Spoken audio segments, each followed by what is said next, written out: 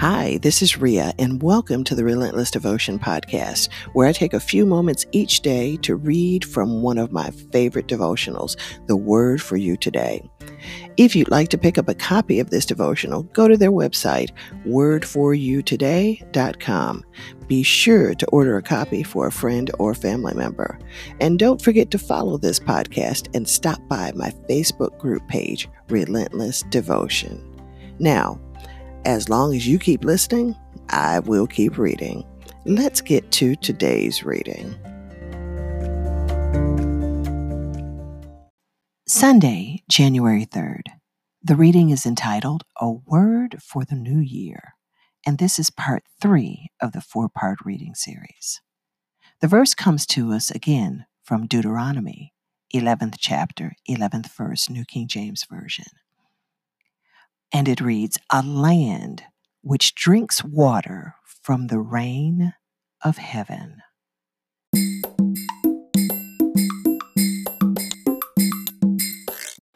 This year, look to God for your needs. The Bible says, the land which you cross over to possess drinks water from the rain of heaven. You see, no matter which political party is in power, what the interest rate is, or what the shape of the housing and job markets happen to be, believe God to supply all your needs. And He may use different people to do it. Jesus said, Give, and it shall be given unto you, good measure, pressed down and shaken together, and running over, shall men give into your bosom. That's from Luke 6 chapter 38th verse. God will use people to bless you, but He alone is your source of provision. You must never forget that. When you look inside yourself, you become aware of your own inadequacy. When you look around, you become aware that others are fighting the same battles. But when you look to God, you discover He is, as the Bible says, able to do exceedingly abundantly above all we ask or think. That's from Ephesians 3rd chapter, 20th verse, New King James Version.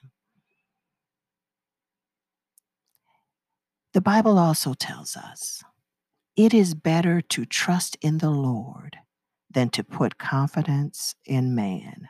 Psalms 118:8. Sometimes God will let you reach the end of your rope in order to show you that when you've nothing left but Him, He's all you need. Note the phrase in our verse, the rain of heaven. The verse is, a land which drinks water from the rain of heaven. Well, that sounds like another promise that God made when He said, I will open the windows of heaven for you. I will pour out a blessing so great you won't have enough room to take it in. Try it. Put me to the test. That's from Malachi, 3rd chapter, 10th verse, New Living Translation. So the bottom line is, this year, obey God, and the blessings of heaven will be yours. So come back tomorrow for part 4. And that's our reading for today.